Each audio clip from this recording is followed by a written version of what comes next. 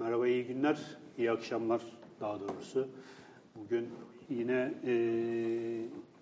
kıymetli bir konuğumuz var. Ahmet Turan Köksal, mimar kendisi.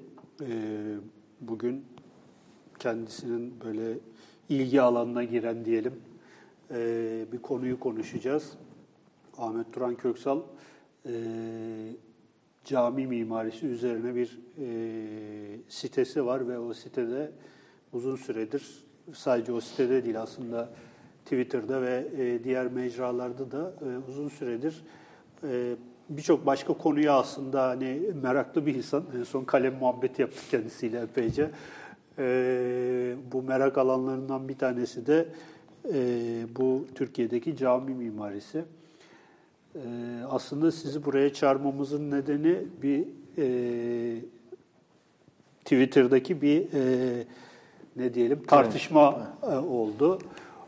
O tartışmaya da burada belki kısaca bir değinmek gerekiyor.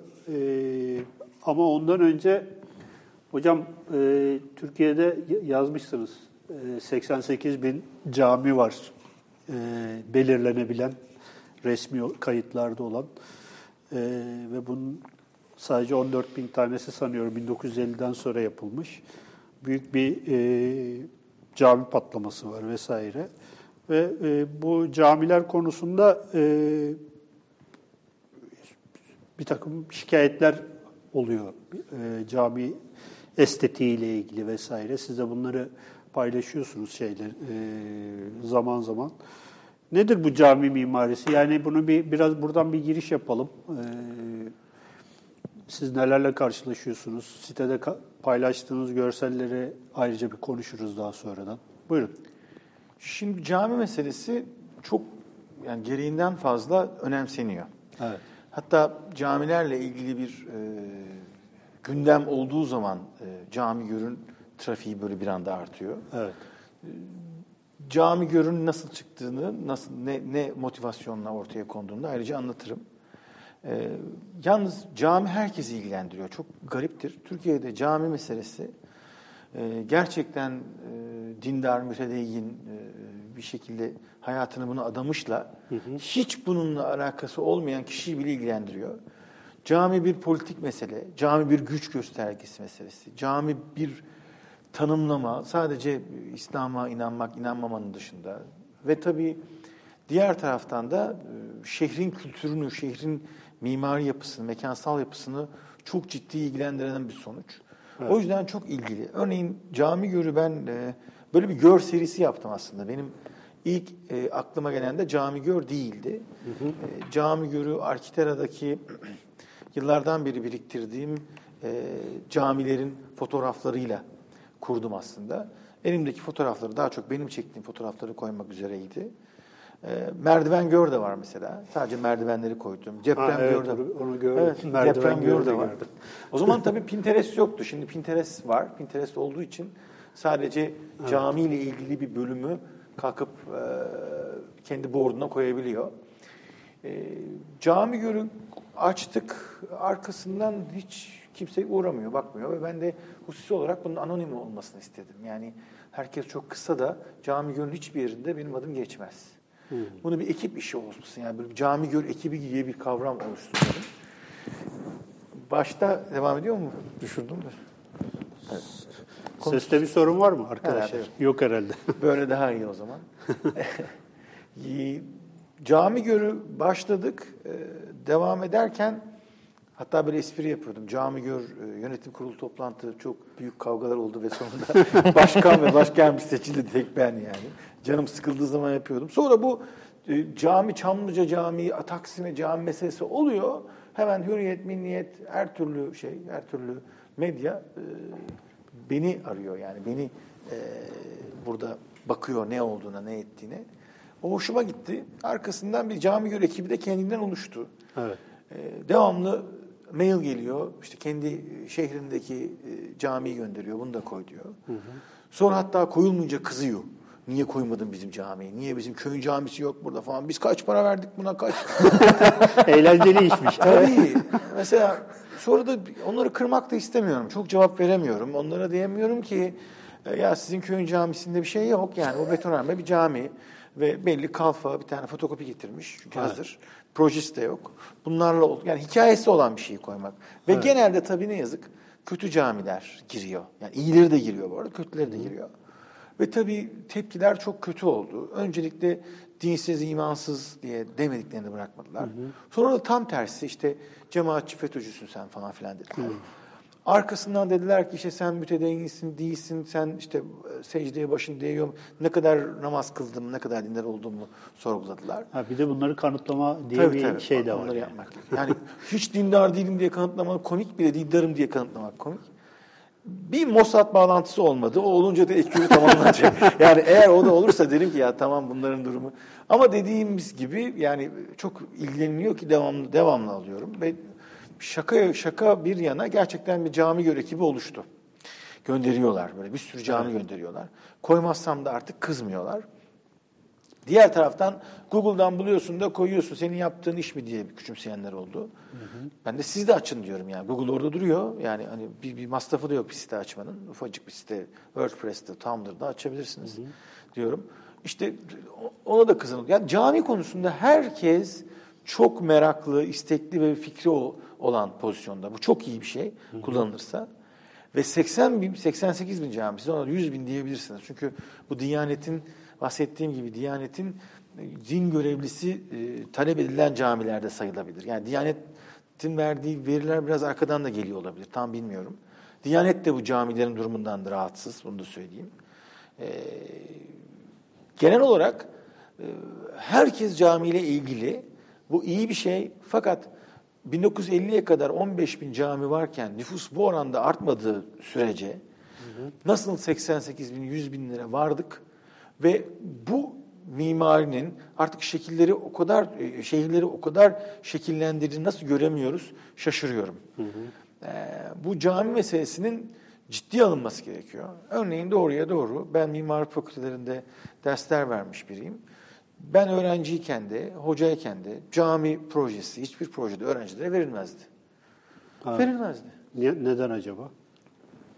Bir nedenini bilmiyorum. Kimseyi suçlayamam, hocaları da suçlayamam. Evet. Ama mesela ben yöneticilik yaptığım üniversitede neredeyse her şeyin yanında bir cami de yaptırdım. Mesela belediye binasının yanında ufak bir mescit yapmak yerine ya da iç mimarlara mescit nasıl çözülür? İşte yani yanlış çözüyorlar. Her zaman kıbleden kapı açıyorlar. Halbuki son anda gelen adam safları bozmadan arkaya geçmeli. Yerini değiştiriyor, kıblenin yanına açıyor. Yani bu hatta konferanslarda konferansların yanından girilmez denir. Yani auditoriumlara falan filan. Evet. Ama o konuda çocuklara bilgi verilmiyordu. Kıble nasıl bulur, bilmem nasıl olur. Ve bu cami meselesi bir miktar da eleştirisel davranınca mütedeyinler tarafından kızılmamıza sebep oldu. Sebep de şu, sen bizim kadar camiyi kullanmıyorsun, o yüzden cami tasarımında bu kadar çok söz söylemenin, bu kadar çok beğendim demenin hakkın var mı? O zaman da sadece hükümlüler tasarlasın hapishaneleri. Çünkü onlar girecek değil mi? Ya da gardiyanlara verelim. Veya yargıçlar da onu. Yani bu yaşam hikayesinde eğer bir mimarın camiyle ilişkisini kuramazsak o camiye bir şey söyleyemez diye bir kavram ortaya çıktı. Ve sizin de bahsettiğiniz o polemik tartışma biraz onun üzerine devam etti. Evet. Aslında o tartışmanın müsebbibi de ben değildim. Yani başka biri paylaştı resmi Ömer. Oraya gireriz. O başka bir ayrıntılı. katılan başka birisi olabilir. Başka biri oldu bilmiyorum. Hani böyle kavga yerken dayak yiyen sen olursun ya. Dayağı da ben yedim. Öyle bir durum var yani. Evet. Şimdi hocam bu gerçekten yani hepimizin aslında hayatını ilgilendiren bir şey. Çünkü cami dediği şey bir ibadethane olarak beğenelim beğenmeyelim hepimizin değil mi hayatında bir yeri var. İşte sokaklarda, caddelerde, meydanlarda devamlı bunlarla karşılaşıyoruz vesaire. Diyanet'in bir cami politikası var mı? Şimdi Diyanet, ben şimdi Diyanet adına konuşamam. Birkaç kişiyle konuştum. Onların ismini vermem de doğru değil. Artık biliyorsunuz işler çok karıştı. Ya da belki onunla konuştuğumuz şeyi belki bana yayında söyleme diye söylememiştir. Neyse, genel olarak benim sezdiğim diyeyim, kimseye töhmet altında bırakmadan. Evet. Diyanet diyor ki, camiler yapılıyor. Arkasından benden din görevlisi istiyorlar. Gidiyoruz. Cami, oldu bittiye geliyor. Oldu bitti. Vermezsen de acayip bir, inanılmaz bir baskı var diyor. Orası diyor, hemen diyor işte o bakanlığa, bu bakanlığa, devlet bakanlığına, ona buna söylüyor. Bizim diyor camimiz var, Diyanet'ten bize din görevlisi verilmedi. Büyük sıkıntı. Yani Diyanet de bu işten rahatsız. Rahatsız. Mesela Diyanet doğal gaz faturası çok fazla gelen, çünkü doğru enerji verimliliği yapılmamış. Bir kubbe yapıyorlar böyle upuzun. Isınan hava yükselir, bunu anlamıyorlar. Evet. Yerden ısıtmayı köklüyor yaşlı amcalar. Klimalarda sorun var. Bilmem ne. Mesela Adana'daki Sabancı Camii Türkiye'nin en büyük camisine oynamıştır. Her zaman öyle olmuş. Evet. Çamlıca falan filan geçti onu. Cami Gör'de yaptım. 3 ay ne yazık kullanılamıyor. Yani haşa o kapısını kapamıyorlar da adam oraya giremiyor çünkü düşünsenize sıcaklığı. Bunu yazdım. Sonra onun müellifinin kızı herhalde bana kızdı. O da bana kızdı. Babam çok iyiydi falan. Babanız muhakkak iyidir. Ben babanıza bir şey demiyorum ama bu kullanılmıyor. Babası meğerse soğutma tesisi önermiş ama çok pahalı. Bir şeyler olmuş olmamış yani. Hani kimseyi suçlamak istemiyorum. Çok da dikkatli konuşmak istiyorum. Baştan söyleyeyim. Evet. Aman ha bu cami konusunda ondan sonra başımızda belaya girmesin. Sizin de girmesin. 41. program 42 olur inşallah. Hocam biz rahatız. O zaman siz de rahat olun. Yani böyle milleti kırmadan konuşmanın da bir anlamı olmuyor ve bayağı da zor yani. Bu arada Hayır, şimdi ben şunu anlamaya çalışıyorum. Şimdi Diyanet rahatsız. Peki yani diyelim biz bir grup mütedeyyin insanız. Mahallemizde cami istiyoruz. Nasıl oluyor bu iş? Süper bir konuya geldin. Nasıl yapıyoruz yani? Şöyle bir şey oluyor. Bir ismini koyuyoruz. Diyoruz ki Medyaskop Camii'ni kuracağız. Evet. Ruşen Bey de iyi para yatırdı. Ve dedik ki biz Medyaskop şeyini yapacağız. Camisini. Kendi camimiz olsun. Şurada bir arazi. Gidiyoruz. Arazimiz yok. Genelde şöyle oluyor. Gidiyoruz. Belediyeden arazi istiyoruz. Arazi yok mesela. Tamam mı? Ama Medyaskop Camii'nin Yaşatma ve Yardımlaşma Derneği diye bir derneğimiz var. Dernek planlı programlı. Paralar geliyor. Güzel. Millet de gerçekten bunu iyi niyetli veriyor bu parayı yani. Muhakkak da bu dernekteki kimseler de para yemiyorlardır. Velhasılı kelam belediyeden arazi isteniyor.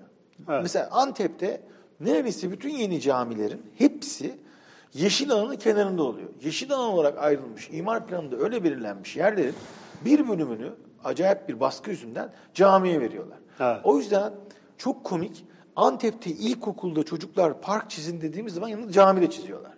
Çünkü her parkın yanında cami var. Ben Antep'te çalıştığımdan Sizin cami gördüğü bir çocuğun şeyi vardı, şiiri vardı. Evet. Mimar olacağım, minare çizeceğim.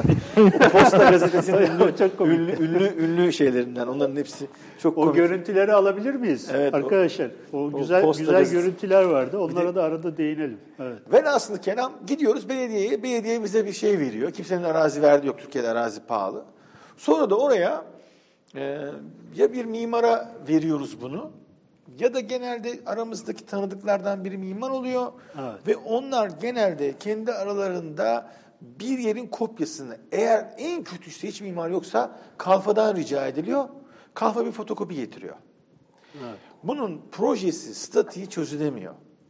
Yani çoğu yeni yapılan camide minare ve kubbe ustalarının onları nasıl ördüklerini çok iyi biliyorum. Hesap kitap yok. Biraz daha büyük olsun, biraz daha bilmem ne olsun diye. Sonra arkasından hesabı da yok. Bilmem kaç tonluk avizeyi getirip asıyorlar. O avizeye de ciddi para veriliyor. Yani aydınlatmada da sorun var, ısıtmada da sorun var. Çoğu caminin doğalgazı, suyu sıkıntıları var. Ödenmeyen, Diyanete gelen çok borçlu cami var. Caminin doğalgazı kısılır mı? Yani bunu da biz de caminin tipinden rahatsız olunca, evet, mesela ne kötü cami diyoruz. Arkasından bu doğalgaz kapanmasın, kapanmasın diye uğraşan böyle bir camiye devamlı giden bir cemaat var. Evet. Onlar da diyor ki, yani sen diyor ne konuşuyorsun diyor. Biz burada doğalgaz, elektriği kapatmamaya çalışıyoruz. Caminin devamını çalışıyoruz. Sen her cuma çıkandan bir para almaya çalışıyoruz. Allah rızası için. Sen de burada yok minarenin bilmem nesinden kızıyor bana adam yani hani. Evet. Ben de adama diyorum ki lütfen önceden bu hesapları yaparak yapsaydınız da yani cemaatin parası da çöpe gitmeseydi. Çünkü burası ısınmaz, soğumaz. Ben bu arada çok eleştirisel yaklaşıyorum ama gerçekten cami heyetlerinde de bulundum, dernek heyetlerinde. Evet. Onların konuşmalarını dinledim. Örneğin bir toplantıda konuşuyoruz. Sonra bana çayı veren arkadaş da geliyor, kulağıma diyor ki şu da şöyle olsun diyor. Yani aslında çayı dağıtan adamın bile bir fikri var. Herkesin bir fikri var. Beğendirmek çok zor. En sonunda öyle bir şey oluyor ki iş devam etmiyor. Başkan ya da bilmem ne, gel hocam senden devam edelim diyoruz. Bir şeyler ortaya çıkıyor. O polemikte de o sıkıntıyı görmeyen, böyle elinde içki bardağı ya da kokteyl bardağı ve cipiyle gidenler, gitmeyenler gibi böyle bir tanımlama var ama genelinde bana sorarsanız 88 bin cami olup da gerçekten şehrinde kötü cami görenler, mütedeyinler de çok rahatsız. Evet, ama bence de rahatsızlar. Evet, rahatsızlar ve hatta bunu söylediğim zaman cevap veremiyorlar. Çünkü Keçiören'de apartman üstü camiler artık bir mimar var, ismini gerçekten unuttum. Yani ismini şimdi verecektim de ismini unuttum o adamın. O adam o furyayı başlattı bence. Değilse değil desin. Yapılıyor böyle. Altında da bir şey var mesela. Altında da bir market var. Markette mesela içki satılıyor mu bilmiyorum ama prezervatif satılıyor. Yani caminin altında bu mu satılır, o mu, yoksa bir demir dükkanı mı olmalıdır? İşte veya olmamalı mıdır? Akar getiren bir şey olmalı mıdır? Bildiğin market var. Şeyin altında da var, Kocatepe'nin altında da var. Beğendik mağazası var. Evet. Şimdi orada o satılmasın. Bence her şey satılsın bu arada. Ben ona bir şey söylemiyorum. Yani benim öyle bir takıntım yok ama din ve para işlerinin başta ayrılması gerekiyor. Güzel bir laf var ya, sekülerizm aslında yani gerçekten demokratik bir sekülerizm aslında dindarların ihtiyacı olan bir şey. Dindarlar buna ihtiyaç duyar gibi güzel bir söylem var ve ben buna da katılıyorum. Genelinde camiyi kullanış biçimimiz de doğru değil. Cami aslında yoktur bakın. Cami denen şey Kabe bir küptür. Kural şudur, kıbleye yöneleceksin. Ki onun da 45 derece sağa sola giderse çok da bir sıkıntısı yok. Biliyorsunuz 45 dereceden daha fazla yamuk camiler çıktı Türkiye'de. Osmanlı daha iyi çözüyormuş rubu tahtasıyla falan. Şimdi o kadar şaşmış yani. Çok şaşmış. Şimdi şaştığı zaman da ne yapıyorlar? Camiyi tabii yıkamıyorlar. Yere bant çekiyorlar. Yani şimdi şey böyleyse, mihrap böyleyse işte böyle kiliseden çevirme camilere benzemiş ya. Ama yerlere bant çekiyorlar. O hani halıda da süs var bu arada. Halıda bir süs var ya yani. Süsler de bu tarafa doğru yani bakıyor. Hani bakın ben camiler üzerine arka arkaya yazı yazmaya başladım. Örneğin biri bir şey ayakkabı meselesiydi. Ayakkabıyı mesela onları kafaya yordum ben. Mesela ben bir mimarlık yüksek lisans tezi yapan biraz da böyle namazlarını yazılan çocuk bulsam hemen çağıracağım, diyeceğim ki sen ayakkabı meselesi üzerine bir şey yap. Bak bu konuyu beğenirsen devam et diyeceğim. Çünkü ayakkabı meselesi ben camiye gittiğim zaman büyük sorun. Çakışıyorlar falan. Onu nasıl Migros'tan çıkarken yapıyorsun ya öyle bir şey. O nasıl öyle bir şey yapılabilir? Veya nasıl hoş bir duruma getirilebilir? Bu camideki ayakkabı meselesini nasıl çözebiliriz? Bir de tabii çalınıyor. Ben öyle bir Adidas'ını çaldırmıştım da Süleymaniye'de. Bizim hanımın dedesi geldi Trabzon'dan ve biz onu evimizde konuk ettik ve Fındıkzade'deydi kayınvalidenin evi. O da böyle törensel bir şekilde aheste ben dedi camiye gidiyorum. Öğle namazı kılacak. Cuma'da değil, tamam mı? Öğle namazı kılacak. Gitti şıpıdık tuvalet terliğiyle geldi. Ve nasıl böyle kıpkırmızı. Ve ben utandım yani hani hırsızdan utandım. Adama ayakkabı bul eyle. Çalınması da sıkıntı. Ama geneline bakarsak bu rafların konumlanması bile aslında çalışılmamış. Ve din görevlileri acayip baskın. En son Zeynep Hatun Camii. Gülhane'nin kapısının girişindedir. Tam o Ayasofya'ya çıkan. Yıllar önce fotoğraf çekiyorum. Tam o sırada son cemaat yerine bildiğiniz o zaman PVC yok. Alüminyumdan bir şeyler böyle bir matkapla. Ben tabii kıyamet kopardım. Zenit var elimde. Çökeceğim falan filan. Dövmeye kalktı o zamanın görevlisi beni. Ve benim gözümün önünde oraya alüminyum doğrama yapıldı. Bazı öğrenciler ve tanıdıklar var. Onların yaptığı cami şantiyelerinde onlar şantiyeyi bitirip gittiği zaman su basmanı değiştiren din görevlileri var. Yani herkes her şeye karışıyor. Hocam geçenlerde olan bir olayı anlatayım ben sana o zaman burada. Şimdi Üsküdar Mihrimah Sultan Camii'ne son cemaat yerinden çıkışta işte o açık saçağın altına böyle bir oda yapmışlar yani ahşaptan falan. Birisi sağ olsun ben de takip ediyorum, o da beni takip ediyor. Çat çekmiş fotoğrafı, mentionladı Vakıflar Genel, ya bu nedir falan filan. Ertesi hafta kaldırdılar. Şimdi yani Vakıflar Genel Müdürü'nün bile haberi olmayan bir iş. Yani tamamen orada artık ne olduysa birisi bir karar almış. Ondan sonra yani böyle tuhaf işler. Mesela minare şerefesi kapatan adam İnsan var ya. Hocam şey oluyor yani. Buyurun. Minare şerefesi kapatmış. Gittim dedim ki sadece şunu soruyorum dedim. Minare şerefesini niye pimapenle kapadın BBC'yle? Sadece bunu öğrenmek istiyorum dedim ya. Ya dedi bizde dedi bir şey var, cemaat var takip eden. Yani devamlı o camiye giden biri var demek ki. Herif PVC'ciymiş, tamam, bildiğin plastik doğrama yapıyor. Adama zorla bir hayır yaptıracaklar ya. Bari bulamamış en sonunda. Ben para vermedim ki buna diyor. Mesela adamı ben sorguluyorum diyorum. Niye bunu yaptın diyorum. Cami de kötü cami bu arada. Yani bir şey kaybetmiş değiliz ama bu niye? Gerçekten merak ettim ya. Hani çıkan yok çünkü. Evet. Yani. Bu iş, özetini söyleyeyim hocam size. Bu iş artık cami mütedeyinlerin, dindarların yapma işi değildir. Bu artık bizi de ilgilendiriyor. Çok dindarı da ilgilendiriyor, Budist'i de ilgilendiriyor, ateist'i de ilgilendiriyor, herkesi ilgilendiriyor. Evet. Sen bundan ilgileneceksin. Kendi mahallendeki cami, hani işte hoparlör ve ezan bizi çok rahatsız ediyor falan.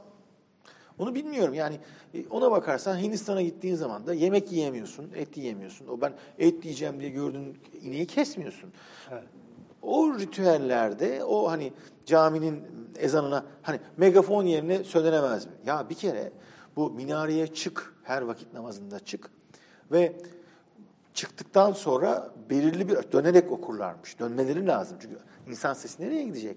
Evet. Camiden dönerek, o dönmenin bile şerefede devamlı tabii Fatih'te bir camide öyle ben bundan 5-10 sene önce görmüştüm yani Fatih'te insan sesiyle yani şey yok. Hoparlör yok falan şerefeden okuyordu yani. Zaten ama o şey yani çok böyle münferit bir vaka. Belli.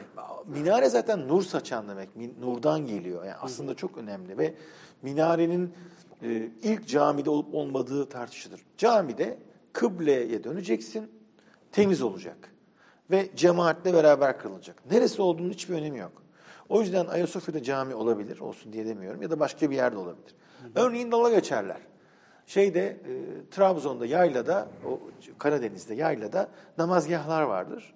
4 tarafı açık. Tabii oraya betonarmeden 2 tane minare dikmişler. Sonra fotoğraf çekiyorlar işte Lazların yaptığı cami böyle olur diye. Ama bu şudur. Sultan gelmiş, cuma günü namaz kılacak. Hemen namazgah yapılır. En önde hemen kenarlara taşlar konulur. Kıbleye saplanır, yapılır. Bu cami işi böyle sultani bizim yani Selahattin camileriyle bizim gözümüzde imgeleşti. Yani bir cami yapıp minaresini koymazsan, kubbesini koymazsan bir kere 10-0 yeniksin. Büyük sıkıntı. Hocam tam burada bir ara verip Doğan Kuban'dan bir parça okuyup ondan sonra devam edersek. Diyoruz, Doğan Kuban'ın şöyle bir mülakatından yapılan bir şey. Sinan'ın yapıları hem Müslümanlığı hem sultanı simgeleştiriyor. Dünyanın her yerinde yapılar ve onu yapanlar insanı etkileyen kentin ve tarihin imgesidir. Mimariden daha büyük görsel imge yok. Buradan hareketle yani çünkü diyor bunu bağlamında söylüyor. İşte 16. yüzyılda Fuzuli'ni mi daha simgesel yani edebiyatçı olarak şiirleriyle daha simgesel yoksa Sinan mı? Yani bir de şeye bağlarsak buradan benim böyle bir mottom var. Yani padişahlık kalktı, saltanat devam ediyor. Yani bu şeylerde mesela restoranların isimlerinden olsun, işte padişah sofrası, işte hünkâr konağı. Yani böyle değil. Ben de onun için demiştim hatta. Kaçkun kahvehanesi, Levent pastanesi. Yani buna olsun diye daha böyle daha halkçı. Yani bu cami mevzusu da aslında biraz da bununla alakalı değil mi? Yani siz mesela biraz önce programdan önce konuşurken söylüyordunuz. Mahalleler arasında minare yarıştırıyorlar. Yarıştırıyorlar. Bir kere nedense böyle bir şey olmuş. Sevapların en iyisi cami yaptırmak. nedense sevapların en iyisi cami yaptırmak. Bakın Abdullah Gül Üniversitesi'nin ben mimari yarışmasında çalıştım. Abdullah Gül'e danışmanlık yaptım. Ve oranın bir üniversite kuruluyor ve biz de çok şehirsel bakıyoruz. Şehir batıya doğru büyüyor genel olarak. Evet. Biz de hatta doğu ve güneye doğru büyüsün. Bu Abdullah Gül Üniversitesi orada bir anlam kazandırsın. Büyük bir arazimiz var. Ve herkes çok ilgili. Proje yarışmayla yaptık, bilmem ne yaptık. Bayağı iyi bir proje, ödevleri aldı falan filan. O sırada herkes gelip üniversitenin bir ucundan tutmak istiyor. İnanın burada siyasi bir durumu yok. Evet. Süper. Ve ilk istediği şey cami ben yaptırayım diyor. Daha ortalıkta yabancı diller fakültesi yok ki onunla başlamamız. Hazırlık İngilizce başlayacak. Evet. Biz dedik ki yabancı diller fakültesini yapalım. Çünkü devlet planlama teşkilatı bize şu kadar para verirsin, şöyle olur, şöyle olur diye gerçekten iyi çalışılmış bir plan program verdi. Yani bir project management işi, bir proje yönetimi işi. Hı hı. Onlara dikkat ediyoruz. Birisi geliyor, camiyi ben yapayım. Adam da çok iyi bir adam. Hatta yani belki bu da söylenmemeli. Biraz kendini kötü hissediyor, hasta hissediyor. Ben diyor görmek istiyorum diyor. Para da veriyor adam. Sonra diyor ki evet diyor ben diyor makine mühendislik binasına da para vereceğim diyor. O kadar iyi bir adam. Tamam desek önce cami yaptırmak istiyor. Tamam desek cami yapsak çıkacaklar. İlk önce cami yapılan üniversite diye yani. Ona da hayır dedik adama hayır dedik. Ve böyle nedense onu bilmiyorum. Cami yaptırmak sevapların en büyüğü gibi görüyor. İkincisi bu cami meselesinde Doğan Kuba'nın dediği gibi Selahattin camilerle halkın yaptırdığı camiler arasındaki fark bu kadar belliyken herkes olduysa Sultan Camii gibi olsun diyor. Hatta ben diyorum ki Selahattin camilerinde sadece 2 minare ve her minarede bir şerefeden fazla olabilir. Öyle kubbeler var ki ufacık kalıyor. Mesela Haydarpaşa'daki Protokol Camii. Evet. Güzel. Füzeler. Şimdi yasaktır. Eğer sultan soyundan gelmiyorsan bir minare bir şerefeden fazla yaptıramazsın. Bunu bir heyette söylüyorum. Bir mahalle heyetinde. Görkemli olsun. Birisi kalkıyor. Minareler şerefeler benden 3 şeref olsun diyor mesela. Diyorum ki hayır olmasın. Açık arttırma usulü. Olmasın diyorum. Bu arada o kadar iyi niyetliler ki haşa onları buradan da bir daha söylüyorum. Hiçbir şekilde kötülemiyorum. Burada hani çıktılar da cami heyetlerine haşa hiç öyle bir şeyimiz yok. Diyorum ki Selahattin sultanlık kalktı diyor. Yani yavru biliyoruz sultanlığın kalktığını da. Güzelmiş. Sultan Cumhuriyet var. Yani Cumhuriyet olduğu zaman böyle bir durum yani bir dakika şimdi. Ama bir devamlılık var değil mi? Devamlılık olması gerekiyor yani. Bu hocam anlamında. Bu devamlılık da var. Bir de çok ilginç anıları var yani. Bunları biraz anlatsın yani gerçekten. Yani şimdi şöyle. Hayır şimdi buradan şeye de geleceğim de o yüzden. Hani bir eleştiri konusu oldu bu. Hani cipinizden inin de kardeşim yardım edin, cami cemaati nereden bilsin falan filan. Şimdi bildiğim kadarıyla siz çok da yani tabii hem maddi olarak hem manevi olarak bu işlerin içinde yer alıp bizzat doğru. Bilabeder gider konuşurum. Bilabeder yani para almadan giderim konuşurum. En sonunda böyle biraz iyiye doğru giderlerse hocam sen bizim camimizi yap bedava yap derler. Yani benim öyle bir cami yapmışım da yok bu arada reklam değil. Bedava yapmam dedim. Şu kadar para yap. Ne yapıyorsun? Bedavaya yapıldığı zaman hiçbir şey olmadığı gibi. Bırak onu merak etmeyin. Siz bana para verirseniz ben sizin istemediğiniz şey için o cebimden o parayı veririm zaten. Yani ben de katkıda bulunurum. Kendi param. Ama şimdiden keserseniz benim sözümü dinlemezsiniz diye. Öyle bir yaklaşım var. Ve gidiyorum konuşuyorum. Nasıl travmalar, nasıl kendini gösterme yöntemleri falan var. Cami gerçekten ciddi gösterge bilim açısından da önemli.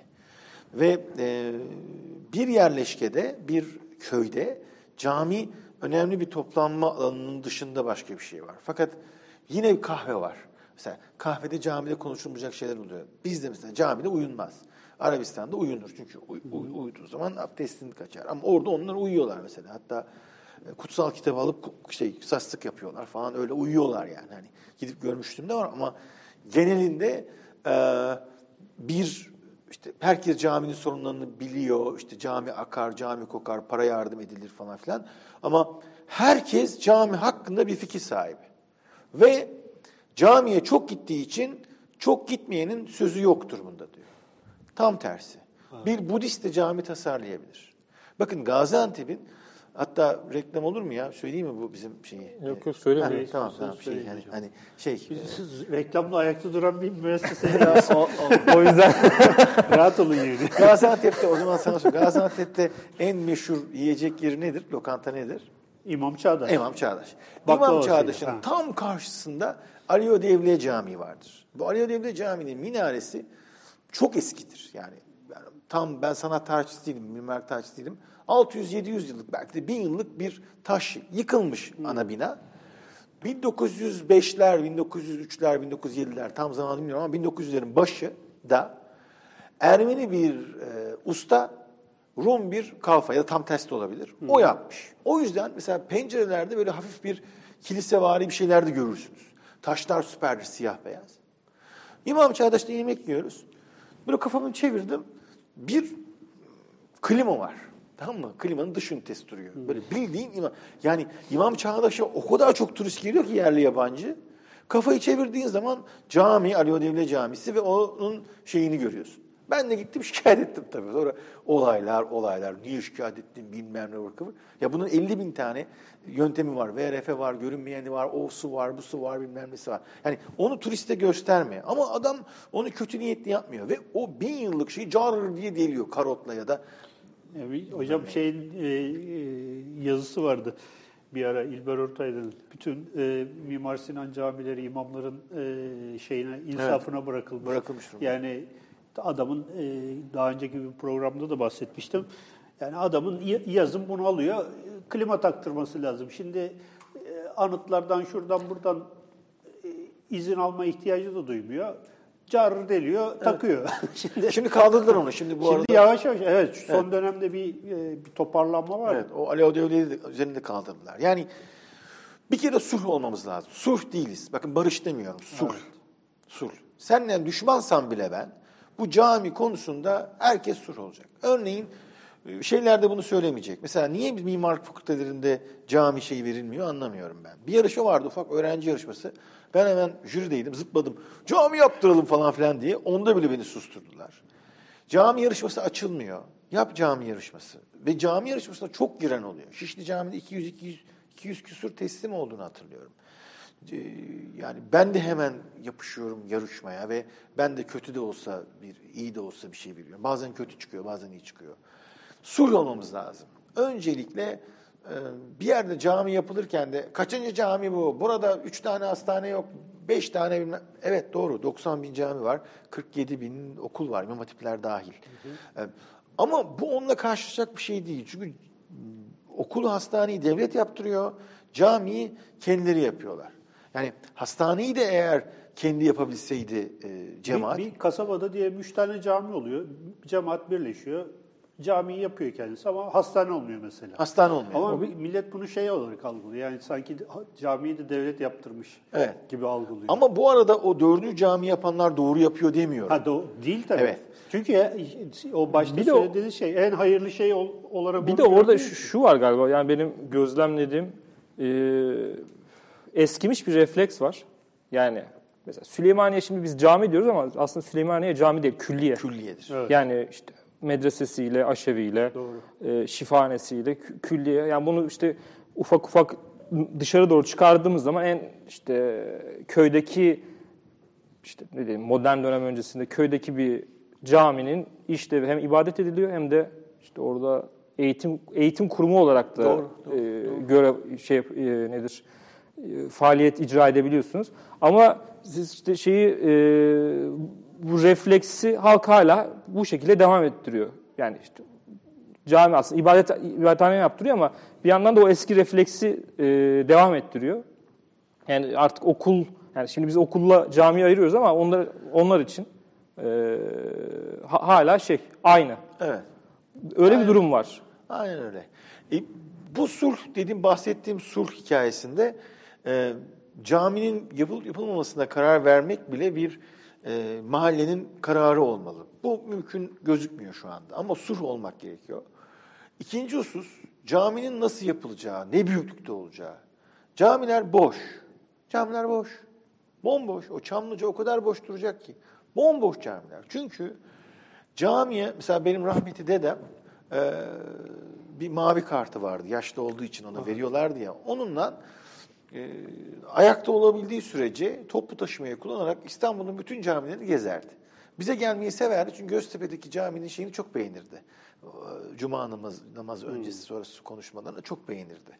Yani adam gezerdi mesela. Ama her gittiğinde koskoca camide 20-30 kişiyle, yani bir safta olmuyor. Kural vardır ya mesela. Vakit namazlarında böyle ama. Vakit namazlarında. Cumalarda şimdi mesela. Bizim cumalarda da oluyor, yetmiyor mu oluyor. cami diye kızıyorlar. Şimdi benim belki de camiler konusunda hani birileri diyor ya cami uzmanı değil bu adam. Böyle cami uzmanı üniversitesi olsa okurduk yani, ya da böyle bir şey olsa.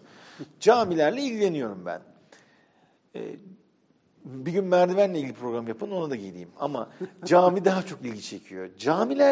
Camilerde vakit, en son İMES'te büyük bir sanayi camii için bir öneri verdim. O da şu: 280 tane fabrika var. Bu 280 fabrikanın kendi içinde mescitleri var. 3 var diye çalışıyorlar. 8-8-8. 24 saat çalışıyor fabrika. Evet.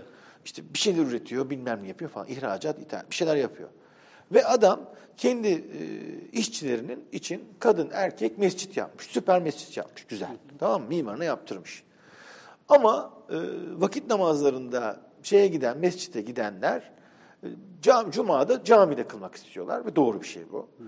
Bunun için 280'den çarp 10'la, 10 kişi gelse fabrikadan, ki daha fazla gelir, 2800 kişilik camiye ihtiyaç var. 280 fabrika var orada. Evet. Muhakkak ondan fazla kişi de gelir yani. Ve çok da modern bir yönetim var. İMES'in kadınlar için de ayrı bir şey istediler. Kadınlar için abdesthane, kadınların da kullanabileceği bir şey. Fakat çok iyi biliyorlar ki vakit namazında ta uzakta, bayağı da uzakta, büyük bir sanayi sitesi. Oraya yani 50 kişi gelmez. Benden şunu istediler. Dediler ki 280-250 metrekaresini biz 365 gün soğutup ısıtacağız. Evet. Cuma günleri ise 2800'lük camiyi kullanacağız. Bunu yap dediler. Evet. Yani işte 2 ayrı binada değil, tek binada. İşte evet. Bunun için kafayı kırdım yani. Bayağı bir uğraştım ve sonunda bir yöntem bulduk. Ve bu yöntemle gerçekten 280 kişilik para harcanıyor. Bir de onun basık yaptım. Isıtılan hava yükselir. Yani oradaki metreküpe hesaplamak zorunda kaldım. Çünkü cami tek kubbeli olduğu zaman ortadaki yükseklik çok fazla oluyor. Orayı ısıtmak, soğutmak problemli. İşte bu green sertifikalı bütün yöntemleri denedim. Bunları söyledim, ettim, eyledim falan. En sonunda her şey süperken bir yerde bir şekilde cemaatin nasıl duracağı konusunda heyet birbirine girdi. Ve her toplantıda mecburen büyüdü cami. 100 kişi arttı. Yani şimdi ne olacağını bilmiyorum. Hani işi bana verirler mi, vermezler mi, orasını da bilmiyorum. Ama genelinde ben oraya bilabeder gittim. Bilabeder kendime anlattım ve durumu da anlattım ve yapmalarını istedim. Şu anda en zor iş cami yapmak. Ya da en kolay iş şu, şöyle: bir adam var, cebinde 4000 kişilik, 3000 kişilik cami yapacak para var ve bunu harcamak istiyor. Tek bir adamla muhatap oluyorsun, onu bitiriyorsun. Yani evet. Herkes her şeye karışıyor. Sul olmak lazım. Karışma dememek lazım. Haşa. Orada namaz kılan adam karışır. Ben ayakkabımı koyamıyorum, düzeltin bunu der. Haklı. Çözeceksin bunu. Biraz daha modern olarak. Bir de övünüyoruz Mimar Sinan'dan, Selahattin camilerimizden. Doğru. Türkiye bugün herhangi bir yere gidin, İslam mimarisiyle ilgili kitabın böyle ortasından açın, 2 sayfa Selimiye böyle. Jilet gibidir ya. Jilet gibidir yani. Evet. Yani bazıları takar. Selimiye'nin kubbe çapı Ayasofya'ya geçiyor mu? Geçmesin. Ayasofya'ya git. Ayasofya'nın ayakta durmasını sağlayan Mimar Sinan'dır. O eklerle, o payandalarla. Onu yapmasaydı dayanmazdı bu bina. Dayanır mıydı? Evet. Dayanmazdı. Selimiye'ye gidiyorum. Jilet gibi ya. Böyle Allah'ım. Yani böyle öyle bir etkileniyorum ki bildiğiniz gibi değil. Ve bu ruhani bir etkilenmenin yanında orası beni ilgilendirir. Ama mimari etkilenme ayrı bir durum. Ayrı evet. Bir şekil şemal. Evet. O yüzden sulh olmak lazım. Bunu da nasıl sağlarız bilmiyorum. Ve ne yazık Türkiye her konuda sulh olmamak üzerine şu anda gidiyor. Camide evet. Nasıl sulh olabiliriz bilmiyorum. Ya mesela şimdi yarışmalar açılıyordu. Geçenlerde yine bu yarışma burada konuşmuştuk. Mesela Vedat Dalakoy'un Kocatepe'ye yaptığı cami. Sonrasında yani kazanıyor işte yarışmayı kazanıyor. Fakat yerine yani klasik Osmanlı çakması bir cami. İşte şimdi Çamlıca'ya da yine aynı şekilde. Yani hocam kurtulamayacak mıyız? Selçuklu'da mesela Selçuklu'dan yani geliyorsunuz. Selçuklu'nun kendine has bir mimarisi var. İşte Osmanlı Bizans'la karşılaşıyor. İşte kubbe, işte Ayasofya'dan alıyorsunuz. Yani kendine has bir Türklerin getirdiği yahut da Arapların getirdiği bir yenilik değil. Gördüğümüz işte Pantheon'da ya da Ayasofya'daki kubbeyi alıp kullanıyorsunuz. Ve şimdi geçtik, hani Osmanlı'yı da geçtik, yeni bir dönemdeyiz. Fakat hala herhalde Osmanlı bile bu kadar ecdatçılık yapmıyordur. Yani Selçuklu daha böyle yenilikçi yani o anlamda. Doğru, haklısınız. Biz bu şeyde çok kafa kapattık. Ve minare şeyi var. Yani. Evet, çok kafa patlattık. Kubbe ve minare yapmazsak dinsiz oluyor muyuz, olmuyor muyuz diye. Bu bir imge tabii bak. Bu imgeyi de çeviremezsiniz. Yani bu imge. Şimdi Pantheon'un çapı bizim tüm camilerimizden de büyük. Evet. Ama Pantheon'a girin, ben kendim ve Pantheon betondur yani. Herkes şaşırır. O taştan değildir yani. Bildiğin çimento, İtalya'daki o tozları karıştırıp kalıplarla yapmışlar onu. Ortası açık falan filan. Kasetler halinde falan, evet, değil mi o? Evet, yani bildiğiniz betondur o yani. Beton. Kocatepe'nin durumu da, şimdi Seda kızacak, Seda Özen. Çünkü Hüseyin Taylı'yı çok sever. Biz ondan hatta böyle bir Twitter'da gizliden DM'leri atıştık. Ona selam söylüyoruz. Selam söylüyoruz. Ablasına da kendisine de. Hüseyin Bey çok önemli biri. Çok önemli bir üstad. Fakat tabii bazı kesim onu hala Kocatepe için affedememiştir. Aha. Ben de hani böyle rahmetli. Arkasından Şakir'in Camii'nde Dolakay'ın yaptığı tasarıma çok uygun bir şey yapmıştır. Ve Şakir'inde de onu yapan iç mimar hanımefendi, dünyanın ilk kadın cami yapan mimarıyım, kendisi iç mimar. Ben iç mimar çok takılmıyorum ama ilk kadın mimarıyım diye BBC'lere bile böyle demeçler verdi, acayip PR'lar verdi. Hala veriyor, hala beni çıldırtıyor. Bugün Şakir'in Camii'nin kapısına gidin, kapısında Plexi'ye yazmışlar. Plexi'ye bir ayetin çevirisi var. Orada imla hatası var yani. Yani bir şey demiyorum yani. Ama işler şıkır şıkır fıkır fıkır para harcanmış. Bu da biraz saçma. Kubbe ve minareden kurtulmaya gelince, minare zaten ta İslam'dan gelen bir şey değil. Minare sonradan gelen bir şey. Kubbe de bir insanlık buluşudur. Üst üste şeyleri vura koya yapma hikayesidir. Şu andaki kubbe de Osmanlı'nın yaptığı gibi de değil. Şu anda kubbe başka bir yöntemle yapılıyor. Asmolen tekniğiyle yapılıyor kubbe şu anda. Evet. Ve o yüzden büyük açıklık geçtikleri için övünenler saygısızın önüne gidilir. Adam başka bir sanayi sitesinde bizim açıklığımız seni niye geçti? İyi yani. Aferin yani. Aradan 500 sene geçti. Dozajlı beton kullanmış. Beton da yapıyorsun. Dozajlı beton kullanmış. Ecdada saygısız gidiyorsun.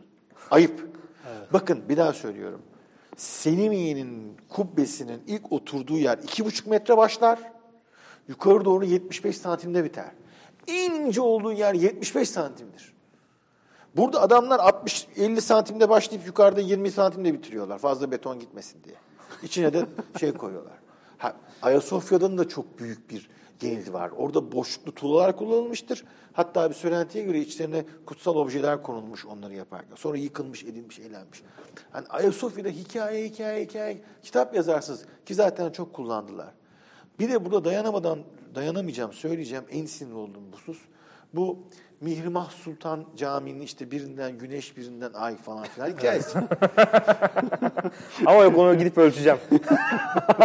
Ama yok, ölçeceğim onu. O tür şeyleri severiz genel olarak. 360 metre Edirne Kapı'daki daha güneyde, tamam mı?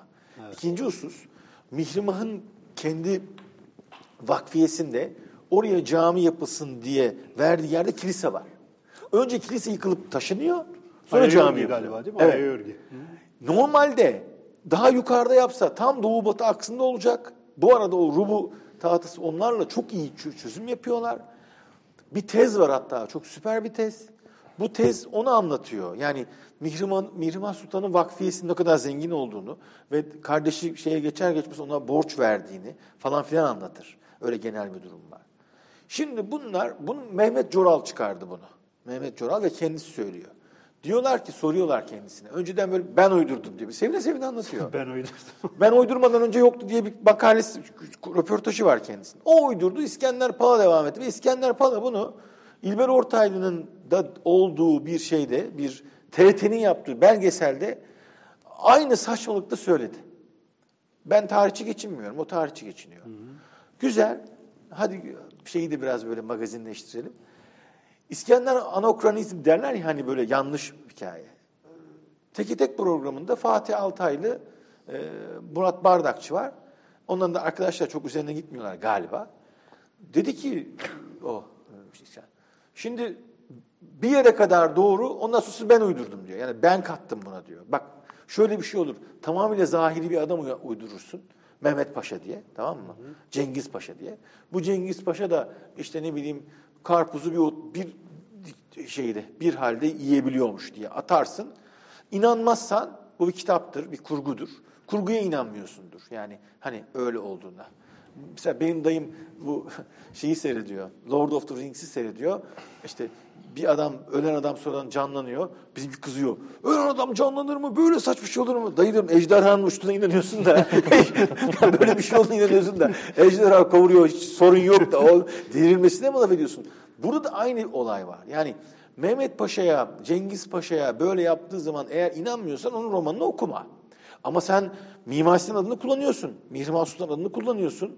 Ve kalkıp da böyle, bak ben buna taktım. 3 boyutlu başka bir iş için, akademik iş için bir hocam rica etmişti. 3 boyutlu İstanbul'u modelledim. Ve arkasından o doğu batı aksında, ki hatta Cengiz Öztaş vardı şu anda Amerika'da, ayın her zaman o eksende batmadığını, onu da buldu. Yani kaydığını buldu. Hani imkansız böyle bir şey. Doğu batı ekseninde olsa bile imkansız. Yok, zaten öyle bir şey söylemedik. Ayrı husus, bunu sadece Galata Kulesi'nden görebilirsin. Sırf onun için Galata Kulesi'ne çıktım. Görülebiliyor mu diye. Evet. Görülemiyor. Yani hani şeyle de alakası yok bunun. Binalarla da alakası yok. Hadi görüldüğünü sayalım. Üsküdar'dakinin arkasında böyle acayip bir tepe var. Onu kerteriz alamazsın. Daha da komiği. Üsküdar'dakinde 2 minare var. Bunda tek minare var. Nasıl arasından çıkabilir? Yani öyle, ve buna herkes inanmış durumda. Herkes. Mimar Sinan... Milletimiz tevatüre şeydir yani. Ama konumuz cami, sulh olmak lazım. Evet. Sulha doğru gitmek lazım. Camide ısıtma soğutma hikayesi. Caminin az para harcaması lazım. Caminin sürdürülebilir olması lazım. Yani caminin altına markete kiraya vererek oradan kazandığım parayla caminin giderlerini yapıyorum demek de değil. Yani evet. O da bir maharet değil. Ya da şimdinin teknolojilerini kullanıp kubbe yapmak da değil. Ve şu soruyu sorarız biz. Mimar Sinan yaşasaydı ve şimdiki beton teknolojisi, şimdiki yapım teknolojisi, şimdi vinçler, şimdiki olsaydı acaba yine aynı şekilde mi yapardı? Evet. Düşünmek lazım. Hocam şimdi ben size programı da yavaş yavaş toparlayalım. Geçenlerde sağ olsun Olcay Hanım, Olcay Aydemir beni bu Süleyman Mescidi'ne yaptı. Orada İtalyanlarla Türkler Vakıflar Genel Müdürlüğü'nün bir projesi olarak orayı mescidi açtılar. Çok da güzel bir restorasyon yapılmış. 1000 yıllık bina. Şimdi şöyle bir ısıtma sistemi var. Yani İtalyanların da yaptı. Yerden belli bir yüksekliğe kadar ısıtıyor. Ondan sonrasını ısıtmıyor. Evet. Yani bunu kontrol edebilecek, o ısının yükselmesini engelleyecek artık ısıtma sistemleri de var. Yok değil yani bunlar. Var. Ama hani nedir? Çok pahalı vesaire, bütçe yok falan filan. Hani belki işte ne bileyim daha yüksek minare, daha büyük kubbe yapmak yerine yani orada cemaatin konforunu düşünen, daha belki kompakt ama işte ne bileyim vakit namazına gittiğin zaman da bir an önce çıkmak için kendini helak etmeyeceğim. Evet. Bir şeyin olması gerekiyor. Şimdi ben Diyanet'e buradan böyle şöyle yapın böyle yapın diyemem ama benim önerim şudur. Çözüm nasıl bulunur diye bakıyorum. Her seferinde çözüm nasıl bulunur? Çünkü şikayet etmek kolay. Çözüm şöyle bulunur. Öncelikle Diyanet bu iyi niyetli bütün derneklerin kullanacağı cami nasıl yapılır diye bir rehber çıkarmalı.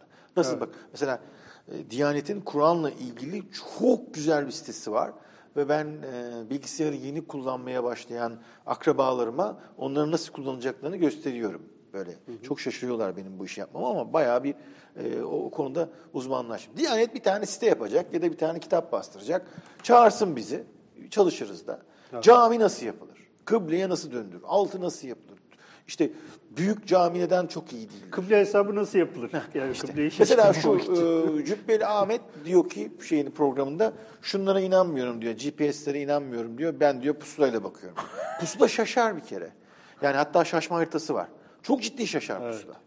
Şimdi tabii içinden de gelecek. Bir yerdesin, Bismillah dersin, bir yere yönelirsin. Bunu yani çok sıkıntı olunca yani biliyorsunuz İslam kolaylık dinidir yani. Hani ona doğru gider. Ben değilim bu arada. Hani dindar ya da öyle bir bilgim yok. Ne desem yanlıştır. Hatta o heyeti, oradaki derneği, oradaki adamların içine giremedim diye kendimi kötü hissediyorum. Bırak cipi. Yani çok büyük haksızlık. Yani biraz okumuş ve bu camilerin durumundan rahatsız, okumuş, ilerlemiş kimselerin başkalarının onları anlamıyor diye şikayetlerine bu kadar bilmeden etmeden, bizim durumumuzu bilmeden etmeden, bizim ne halde olduğumuzu bilmeden böyle genele ait bir şey. Mention'la kardeşim birine bir şey yazacaksan genele söyleme. Yapıyorsan o zaman ben buna cevap veririm. Eğer beni kilitlersen, benden konuşmazsan da oturur uzun yazın diye de kızmıştı oraya. Sonra arkasından benim hakkında bir sürü şey yazmış arkadaş ama ben onlara bakmadım. Benim görmek istemediğim, beni kilitleyerek yazdığı şeylere cevap vermek. Ama hala konuşmak çok isterim. Yani niye böyle oluyor? Bir de onu suçlamadan. Gerçekten onunla ben sulh olmazsam dernekteki adamlar nasıl sulh olsun? Evet. Adam mesela Almanya'daki camide tuttuğu takımın rengini boyuyor. Sarı lacivert bir şeyler var. Trabzon'a gitmiştik. Yeşil beyaz olan Bursa Spor'da minare futbol topu rengi. Futbol o vermiş parayıdır. O parayı o vermiştir. Ben futbol topuna benzettim. Demek koymuş. Gerek yok minareye mesela. Onu bu cami gördüm. Trabzon'da hep böyle şey. Mesela Trabzon'da bir fotoğraf var. Bunu paylaştım diye millet bana çok kızdı. Böyle büyük bir Trabzon bayrağını caminin ortasına koymuş böyle. Onun üzerinde namaz mı kılıyor işte bir şey yapıyor. Fotoğraf yani futbolla bununla ilgili ufak bir makale yazılabilir. Futbol cami ilişkisi falan filan diye. Yani durum böyle. Şimdi daha camilerle konuşacak o kadar çok şey var ki. Cuma namazlarına gidiyorsun. Orada bilgisi, görgüsü belirli bir surette olan bir adam çok genel konuşuyor. İsrail hakkında konuşuyor mesela. Bildiğin politika yapıyor. Allah Allah. Desen ki şimdi politikayı bırakma lan desen herkes sana gelecek. Veya dayak yiyeceksin. Bırakma desen olmuyor. Adam seni camiden soğutuyor. Ben gitmek istiyorum ama ben hatta bu şeylerin takıldığı bir foruma üye oldum. Bu din görevlilerinin. Bunlar merkezi sistemde kullanılan megafonla merkezi sistemde ezan okunuyor ya. O nasıl alınır, nasıl kurulur, nasıl online bağlanır? Çünkü Diyanet'ten merkezden geliyor onu konuşuyorlar. Tamam mı? Çok garip. Diyanet bir şey söylemediği halde mesela Samsun'da bu atıyorum mesela Samsun'da bu hala kullanılırken yanındaki orada mesela yasak. Yani orada sınırı geçip bir camiye girdiği zaman yasaklanmış mikrofondan okuyor din görevlisi. Ama öbürüsü ayarlamış yatıyor evde. Müftülüklerin şeyine kalmış. İkincisi bunlar tatile gideceği zaman ne oluyor mesela? Adam diyor kapatır ben camiye giderim diyor. Anahtar onda. Cami kapatır mı? Dükkanı kapatır. Kim gelecek yanına? Onlar konusunda Diyanet'ten bir şey bekliyoruz. Mesela köy camiinde ta bilmem kaç rakım ya da bir yer Kars'ta bir yerde adam tatile gidecek kardeşim mesela. Karısı Sivaslı, karısının olduğu yere gidecek. Hakkı değil mi? O da devlet memuru. Evet. Hani söylerler işte tekelden gelen, rakıdan gelen vergiler, ÖTV'ler, rakıdan gelen ÖTV'ler din görevlisinin maaşını öder mi diye. Bu bir havuzdur. Devletin havuzudur.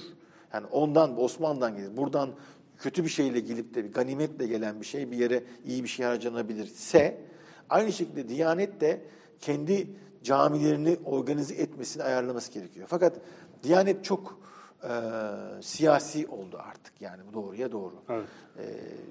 Bilmiyorum artık daha. Hocam peki en son derin girmeyeyim. Kötülerden bahsettik de hiç yeni dönemde beğendiğiniz cami yok mu? Şimdi ben beğeniyorum mesela bir tane söyleyeyim hocam. Söyleyin. Altunizade'deki gerçi onu biraz böyle çok buluyorlar ama. O da Hilmi Şenerp'in. Cerrahiyat'ta çalıştı onu. kubbesi falan çok değişik. Fraktal böyle şey evet, değil mi? fraktal. Cenayet'te çalıştı ona. Minaresi falan çok değişik. Ben onu mesela çok beğeniyorum. Şimdi o bana sorarsanız benim önceden gördüğüm görsellerden biraz daha şey oldu. Herhalde teknik açıdan. Birazcık daha şey oldu. Yukarıda. Mesela Hilmi Şener aynı şekilde bu şeyi yapmıştı. Mimarisi'nden Camii'ni yapmış. Arkiterya'da uzun bir yazı yazdı. Hatta onu gösterebilir miyiz ya? Öyle bir betonarme bir şey var. Rica ederim Ayşe'den. Onu anlatacağım. Sonra anlatıp kapatayım. Bir görselimiz var. İyilerden söyleyeyim. Emre'nin Sancaklar Camii'ni seviyorum ama o da tabii yani kendine Evet, ait. bu herhalde. Bu. Değil mi? Mesela şimdi burada çok hızlı bir şey anlatacağım. Şimdi Hilmi Bey söz hakkı da doğsun lütfen. Buranın arşınlarla bilmem nelerle kulaçlarla ölçüldüğü için Osmanlı'ya çok yakın olduğunu söylüyor. Bu Ataşehir'deki Mimarisi'nden Camii. Evet. Bu yapılırken çekilmiş fotoğraf. Ben de yoksa bu son hal değil mi? Evet, son hal bitti bu. Çok hızlı da yapıldı. Bu arkasında gökdelenler olan cami. Evet, bu gökdelen tarafından çekilmiş, o yüzden gözükmüyor. Evet. Şimdi burada minarelere dikkat edin. Sivri, sipsivri bir şey, beton dökülüyor lap lap lap lap diye. Şimdi minare merdivenleriyle beraber örülerek çıkar aslında. Tamam mı? Burada öyle bir şey yapılıyor. Sonradan şerefe yapılıyor buraya yani. Hani arşin kulaç kullanıyorsun güzel de yani Osmanlı'ya girdin yapım sistemi bir kere öyle çirkin ki. Şimdi soruya dönelim. Bunu beğendiniz örnek Beğenmiyorum. Çok büyük kopya. Bana şimdi alem çok hızlı anlatacağım. Alemden su aktığı zaman bunu bizim hocamız yazdı. Dücane Cündoğlu da kullandı kendi şeyinde kitabında. Alemden su akıyor. Nasıl abi Vici var o zaman. Yani öyle bir iskele kurmak da mümkün değil. Şimdiki gibi iskeleler yok. Usta çıkar ta alemin şeyine. Oradan vura kendine bir delik açar. Aynen civcivin hurdadan çıktığı gibi. Evet. Sonra oradan çıkıp kemelte atar. Kendine böyle beşik gibi bir şey yapar. Ona mezarlık da beşik de denebiliyor. Oradan çıkar alemi onarır. Sonra çıktığı deliği de kapatır ve arkasına iner. Bu inanılmaz bir şaşırtıcı bir felsefi bir altlık da içerir mesela. Sen şimdi gelip böyle betonarmeden bunları yapınca bu iş olmuyor. Ha bu arada yanlış anlamayın. O zaman taştan yapalım bunu gibi bir durum yok. O yüzden hani bütün grafikerler paint kullansın gibi bir durum yok yani. Hani bu teknolojiyi daha bir anlamlı kullanmak lazım. Mesela benim yenilerden değil de daha çok eskilerden çok garip bir cami var. Hakkı Atamoğlu'nun Park Camii vardır. Şeye yakındır. Göreme'ye yakındır. Değişik bir camidir falan böyle. Çok zaten heykeltıraş Fransa'da bulunmuş. Oradaki bütün heykeltıraşlarla ilişkisi olmuş. Değişik bir adam. Yani Türkiye'de içinde en fazla heykel olan şey orada Derinkuyu'dur. Derinkuyu'da. O kadar çok heykel var ki belediye başkanlığı yapmış. Paris'ten memleketim diye geri dönmüş. Paris'i itmiş eliyle. Ve mükemmel bir şey yapmış yani. Çok değişik bir adam. Oraya gittiğim zaman, o camiye girdiğim zaman Allah Allah diyorum. Örneğin Malatya'da, Darende'de çok değişik bir cami var. Ve bu bildiğin bayağı kapalı bir cemaatin yaptı. Yani dışarıdan fazla kendini göstermek istemeyen. Çok da mütedeyyin ama süper yani. Olunca oluyor. İyi cami olunca oluyor. Yani ufak caminin yanında kötü cami yapmak veya büyütmek. Şimdi esas sorun galiba sürekli daha büyüğünü yapma şeyi. O da var. Nicellik, nitelik. Ya ufak olsun, senin olsun. Neye karşı büyüyorsun? Neyle savaşıyorsun? Ne yapıyorsun? Çok şaşırtıcı. Bir gün Recep Tayyip Erdoğan Başbakanlığı'nın yeni zamanlarıydı hatırlıyorum. Sultanahmet Meydanı'nda konuşuyor. O sırada kalabalık Ayasofya cami olsun diye bağırıyor. YouTube'da var. O ne yapıyor? Susturuyor. Ayasofya cami yapmam diyor. Şaşırtıcı. Niye? Bomboş diyor. Sultanahmet bomboş diyor. Sultanahmet doldurmuyorsunuz ki. Niye Ayasofya Camii? Allah Allah dedim ya. Nasıl çıktı böyle bir şey? Çok iyi, süper, ne güzel. Hani böyle mantıklı düşünebilenler varsa bu da olabilir. Ayasofya camiden şeye döndü. Camiden yeniden müzeye döndü. İçindeki halılar ne oldu acaba?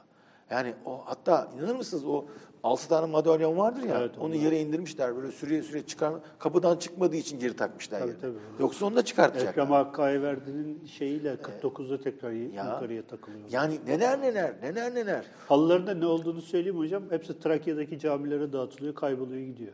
Yani Trakya bölgesinde kayboluyor. Trakyalılar. Trakyalıların suçu yok. Bu Levent Kıca'nın bir şey var ya, dağıtırsan- her toplantıda Trakyalılarla soruyor. Yok ben Sivaslıydım, Sivaslılar geliyor. Adamı dümdüz ediyorlar. Ya çok tehlikeli iş yapıyorsunuz. Biraz güldürdük. Vallahi güzel bir program oldu. Çok teşekkür ederiz. Bu arada hocamızın değişik bir yönü daha var. Bir tanesi de bileyim, bir tanesi de bileyim. Timaş Yayınları'ndan 2 tane de kitabı var. Birisi Tuhafiye'deki Hafiye. Bu sanıyorum saatleri ayarlama Enstitüsüne çok bağlı, evet. O romanla çok bağlantılı bir şey. Bir de Ustura. Ustura'nın şeyi şöyle, çok hızlı anlatayım Ustura'yı yakın olduğu için. Bir mimar var, biraz şişko, çok konuşuyor. Ve kim acaba? bilgisayar dışında başka bir şey bilmiyor. O 1800 yılların İstanbul'una giderse ne olur? Dayak mı yer, nasıl var? İşte onu anlatıyor. O yüzden hani buraya yatkın, yani kültüre, buraya bu konuya yatkın olduğu için söylüyorum. Ama zaten kalmadı. Sadece internetten alınıyor. Yani satmak için değil yani. Okunsun yeterli yani. Hatta bir kişi alsın, 20 kişi okusun. Onu istiyorum. Ama Tuhafiyedeki Hafiye biraz daha modern. Yani biraz daha herkese yatkın. Ustura biraz ağır geldi. Millete. Ama olsun. Yine de imza Çok teşekkür ediyoruz. Ben teşekkür ederim. Böyle keyifli bir programı da nihayetlendirdik. Hocamıza teşekkür ediyoruz. 2 gün sonra bir ekstra bir programımız olacak. Özel bir yayınımız olacak. Ekrem Işın'la 4 ayaklı belediye İstanbul'un sokak Çok ilginç köpekleri ya. Çok ilginç. sergisini Sergide muhakkak sergi bitmek üzere olduğu için yani 22 Nisan'da bitecek. Bizim de programımız dolu Mayıs'a kadar. Herkes gelen giden belli. Ekrem Hoca'dan rica ettik.